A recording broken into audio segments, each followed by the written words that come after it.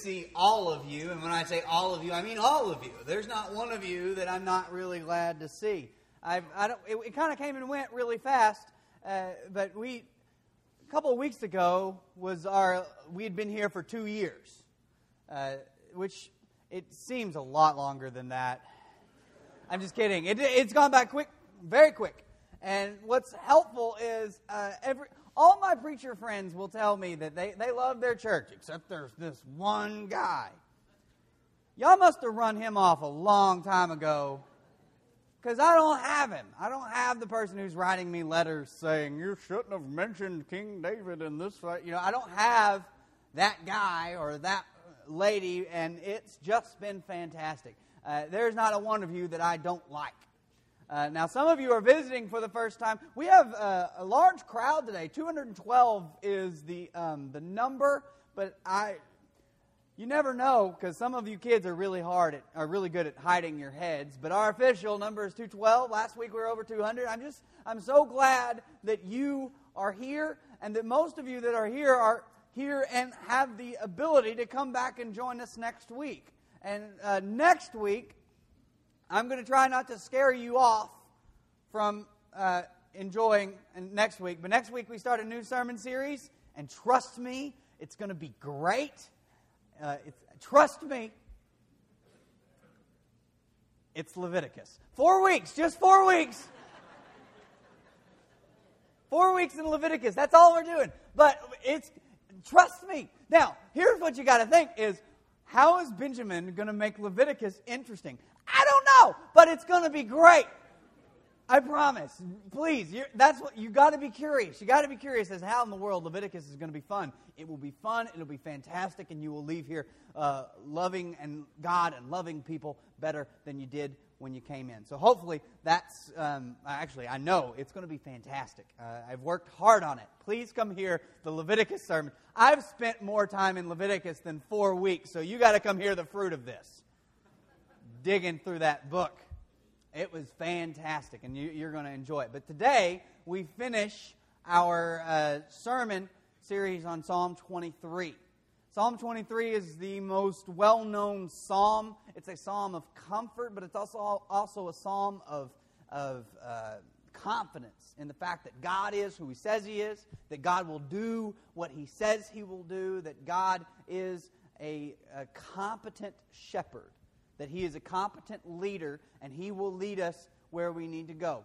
So we'll pick up at the last part of Psalm 23, but let's get a running start. The Lord is my shepherd. I shall not want. He makes me lie down in green pastures. He leads me beside still waters. He restores my soul. He leads me in paths of righteousness for His name's sake. Even though I walk through the valley of the shadow of death, I will fear no evil, for You are with me. Your rod and Your staff, they comfort me. You prepare a table before me in the presence of my enemies. You anoint my head with oil. My cup overflows. Surely goodness and mercy will follow me all the days of my life, and I shall dwell in the house of the Lord forever. David was who he was. He was the king who followed God, who didn't kill his enemies whenever his enemy was right there in the cave going to the bathroom. It's true. It's just in the Bible. Saul walks into a cave to go to the bathroom, and David's in there in the darkness. And all the guys are like, kill him. And David says, no, he's going to the bathroom. That's uncomfortable.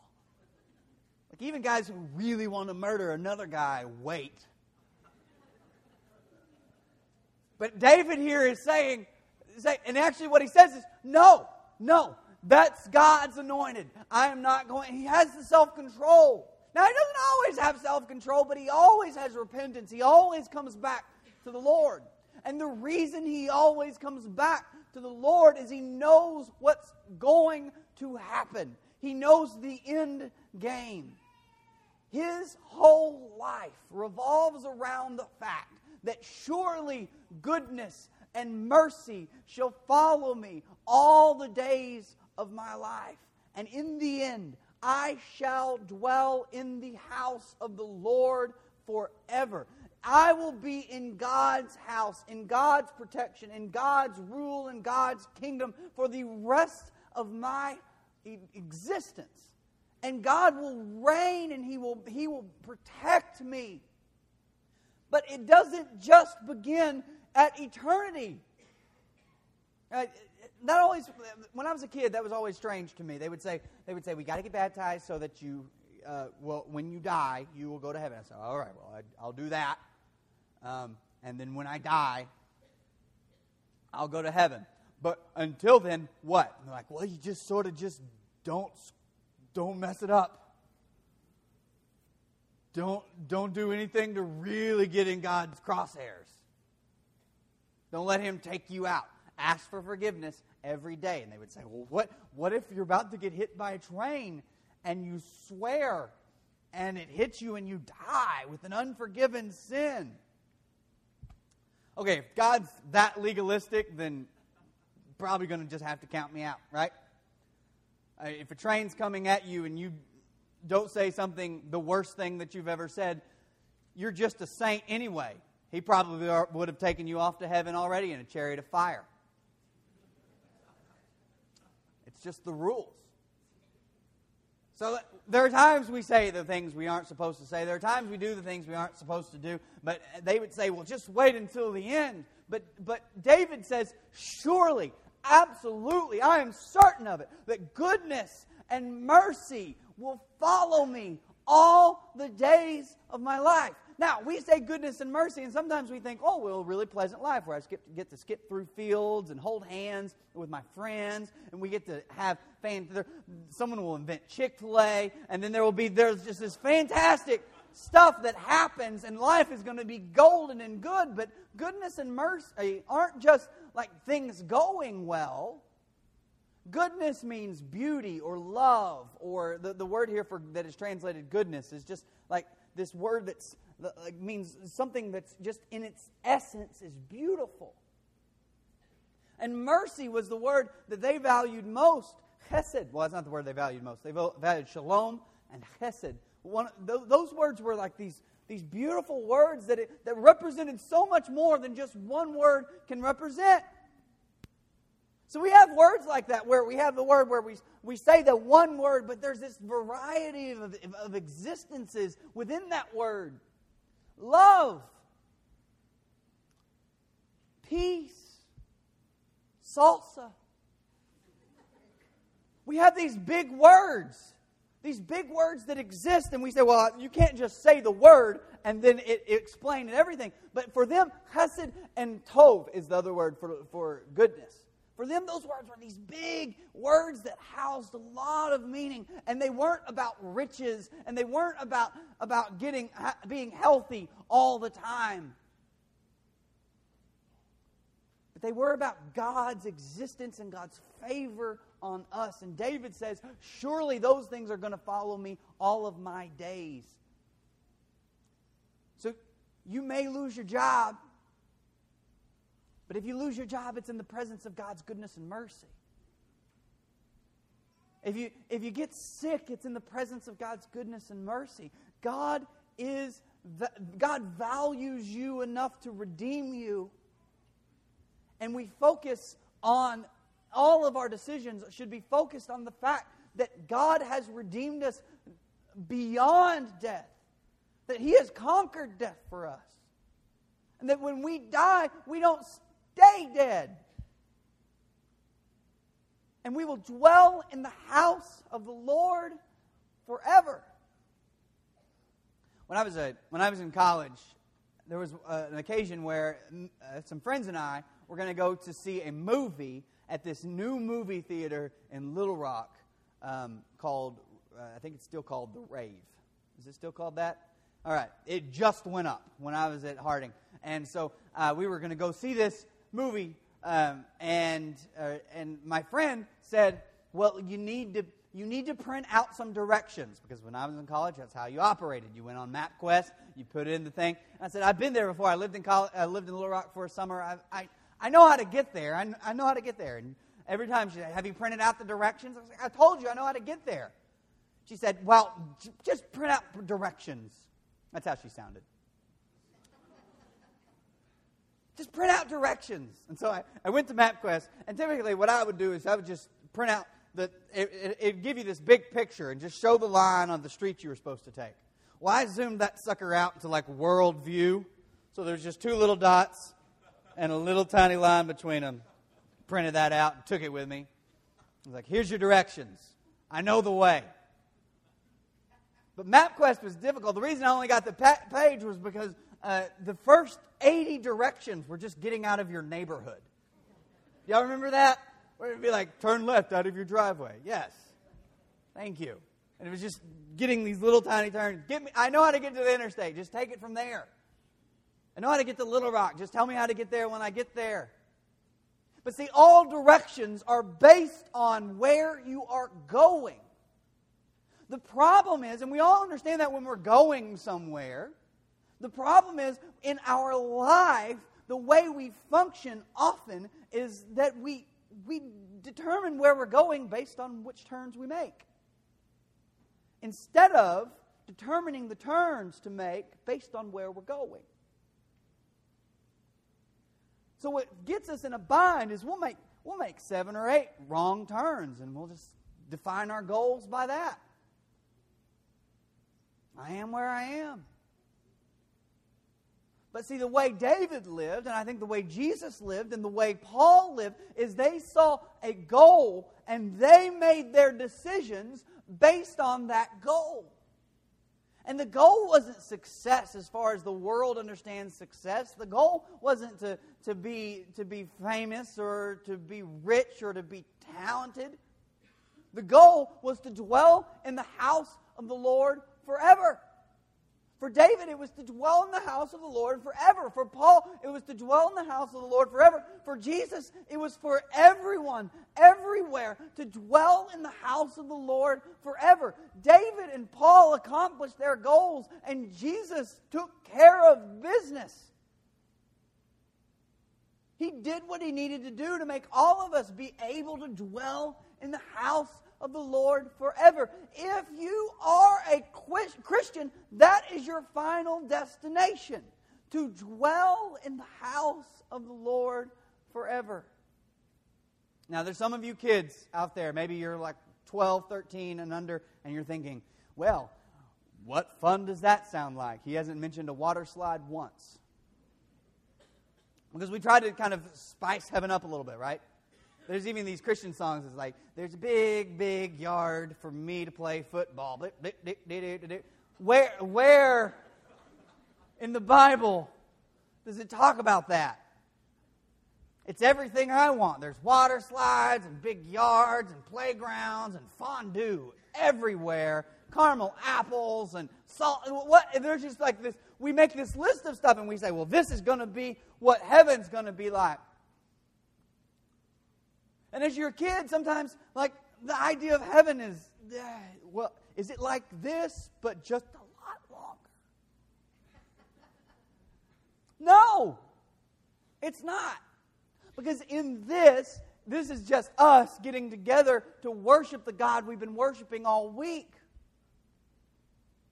But in heaven, there's this existence where there is no pain and no suffering, no hunger. The problem with me and the problem with you probably is that heaven hasn't sounded that great because you don't know pain and you don't know hunger and you don't know illness and you don't know poverty. We think what we've got going is pretty good. But when you dwell in the house of the Lord forever, what you're doing is you're dwelling in a place where the people in South Africa and the people in Rwanda and the people in India and the people all over the world in Kazakhstan aren't being treated like they're less than what they deserve. That God is taking care of all of us. There aren't just some who have a lot and a lot who don't have much. In the kingdom of God, in the house of God, all sit at the table and all drink and all cups overflow. For us, we're looking forward to a day whenever we don't have to say that some people are less and some people are more. That some people have less and some people have more, and some people eat less and some people eat more, and some people have clean water and some people don't. There won't be war. There won't be strife. There won't be pain. There won't be suffering. There won't be cancer. There won't be heart disease. There won't be diabetes. Just come. There won't be church announcements. Sorry, Mike. There won't be anything to announce. Everything's fantastic. You and your wife won't get in fights on the way to church. You and your husband won't get in fights. Oh, same thing. Now the problem is whenever we see that as a goal and we say, well, what do you do in the meantime? Well, here's a question for you. Will our children,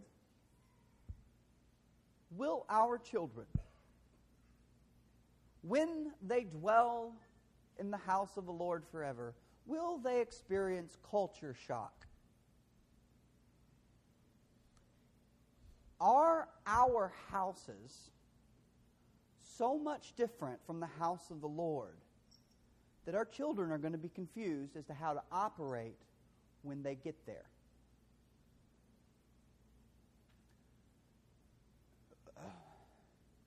The sermon was fun until he said that. Because there will be no more shouting. There will be no more arguing about who does what. We will work together. There will be no selfish ambition. There will be no more, I've got to get my way. It will be beautiful. Now, your marriage, your house, your home isn't going to look like that all the time. Don't use that as an excuse to not improve. But there's going to come a day when it does look like that. You will dwell in that. Goodness and mercy will rule, will reign, and God will be in control. Here's the thing what Jesus said is so important, is that they will know you are Christians by the way you love each other, by the way your community exists with one another. That's how they'll know. You notice Jesus didn't say, they'll know you're Christians by the way you understand the Bible. They'll know you're Christians by the way you vote. They'll know you're Christians by how well you tuck in your shirt on Sunday morning. They'll know you're Christians by what school you go to. They'll know you're Christians by the color of your skin. They will know that you're Christians by how you love each other. How we operate as a community of a bunch of different people. Different backgrounds, different incomes, different race, different interests, different sins, a bunch of different people operating together as one. If we love each other like that, God says that's the house of the Lord right there. They will know that that's the house of the Lord by the way you love each other. That's how they'll know.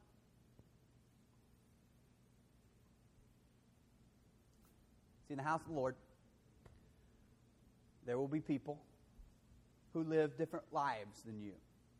In the house of the Lord, there will be people who have different races than you. There will be people with different incomes. There will be people from different countries. There will not be a flag in the house of the Lord.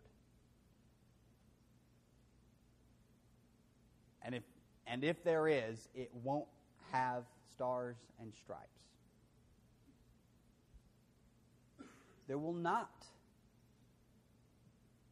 be one group of people, but there will be, as Revelation says, there will be many people from many nations, from every tongue and creed and background. They will all be there, and they will be worshiping the Lord. That's what we're looking forward to. We are looking forward to the most unified and diversified worship in the world. The most unified and diversified kingdom to ever exist. God's love for all people will be manifested in that kingdom, in His house. And we will dwell in that house forever. See, you got to start making turns based on the fact that you are heading to a place. You've got to start making decisions based on the fact that you're going to turn right and you're going to turn left. But when you turn right and you turn left, your goal is this place. I will dwell in the house of the Lord forever. That house, the closer you get to it, the more you travel along this road, the more you live this story, that house will start looking similar to your house. Maybe not at first, but slowly it will.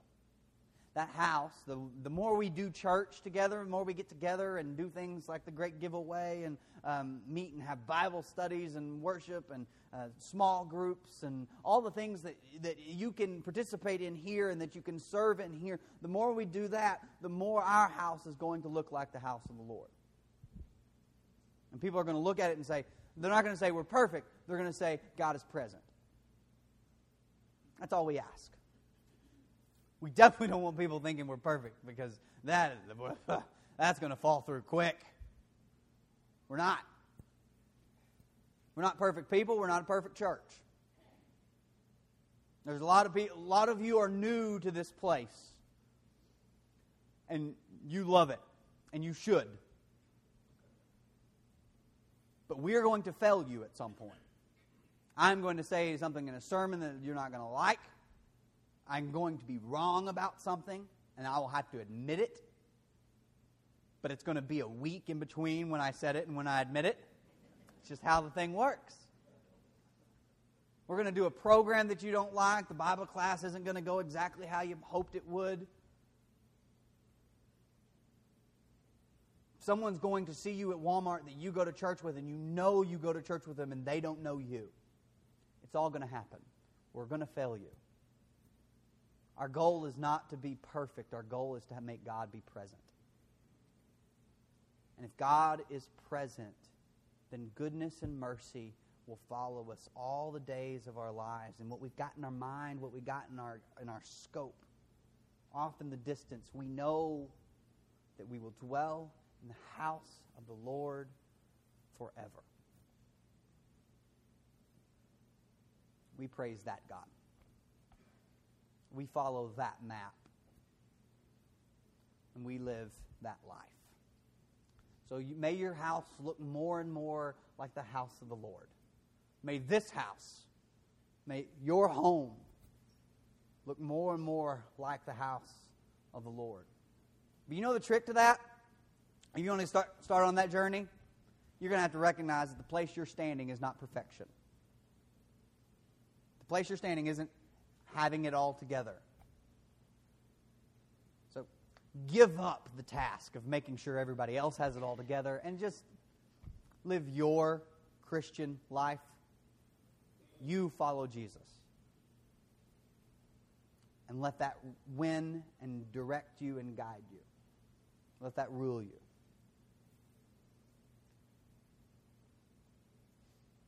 Here's what's going to happen for the rest of the day. We're going to stand up and sing in just a second. And during that time, if you want to know for a fact, if you want your life to be on a destination where you know for sure that you are dwelling in the house of the Lord forever. And I don't think that's as shaky as a bargain as we've often sold it as. You come, you commit to Jesus, you're united with Him in baptism. I think that's a goal that you can set your mind on and be confident of. The Holy Spirit is with you. He will guide you. He will help you. He will live with you. You could say she. I just say he. I'm sorry. In the Bible, the Holy Spirit is a female gender name. I'm sorry. It's just the way it is. I'll apologize for that next week. But the Holy Spirit will guide you. It will be with you. That's better. It will be with you. And you can be confident in your salvation. If you want to start that journey, that trip, that process today, then we're going to stand and sing. You come on. If you want to join this church, if you want to say, hey, we want you to know that you can put us to work. That's really what joining the church is. Then today's the day. Before we do that, I do want to recognize Larry and Leslie Griffin. If y'all want to stand up, they've told me today that they are joining our church, which we're very thankful for. Y'all are gonna have a seat. Well, and all that is they've been with us for a couple months now, right? Just working alongside us. They're just going to keep doing what they're doing. They just want everyone to know that they're on board. We're so thankful for that. And also now they have to give us their cell phone numbers. And they can play on our golf course. But there's all sorts of things that you can do. After this, this is our third Sunday, so we do the mission collection. We don't do two collections every Sunday. We're going to take up another collection. If you gave the first time and you're a visitor, we're very thankful for that. We are not obligated to squat the second time. You weren't obligated the first time. We give free communion here. But we're going to pass the plates, and this is for our mission. This is stuff we do around here. This is stuff we do. We support people. This is to help fund that. It's a separate account. That's a way you can commit to the work of the house of the Lord, what we're doing. After we get done, we're all going to meander in there, and I'm not sure about the food situation, but I am positive we're going to work. No food. Go to Subway, get your own food, and come back. Unless you brought enough for everybody. No, I did not. I didn't bring anything. We're going to work. The reason we're working, if you don't know anything about the Great Giveaway, if this is your first time with us, the Great Giveaway is the biggest garage sale in the county, I think, and everything's free. Everything is free. People walk in, they have sacks, they put stuff in sacks, they walk out. They take it home. We try to show people grace with shirts. This is how grace works. You come in, you take it home. You didn't have to do anything. Well, you do got to get baptized. Yeah. Have you ever remember being baptized? You didn't do squat. You sat there and said yes and went back. It's not like we make you climb a mountain. Grace is this free thing that happens that He has offered us and that we accept. We're showing people the grace of God that He's shown us with everything in us. We're just by giving people the stuff. Those of you who have donated, isn't it amazing how much stuff you acquire over the year? And you think, this still has a tag on it. It's a fantastic thing. You can work with us here today. If you've got other plans, Cowboys game, there's a...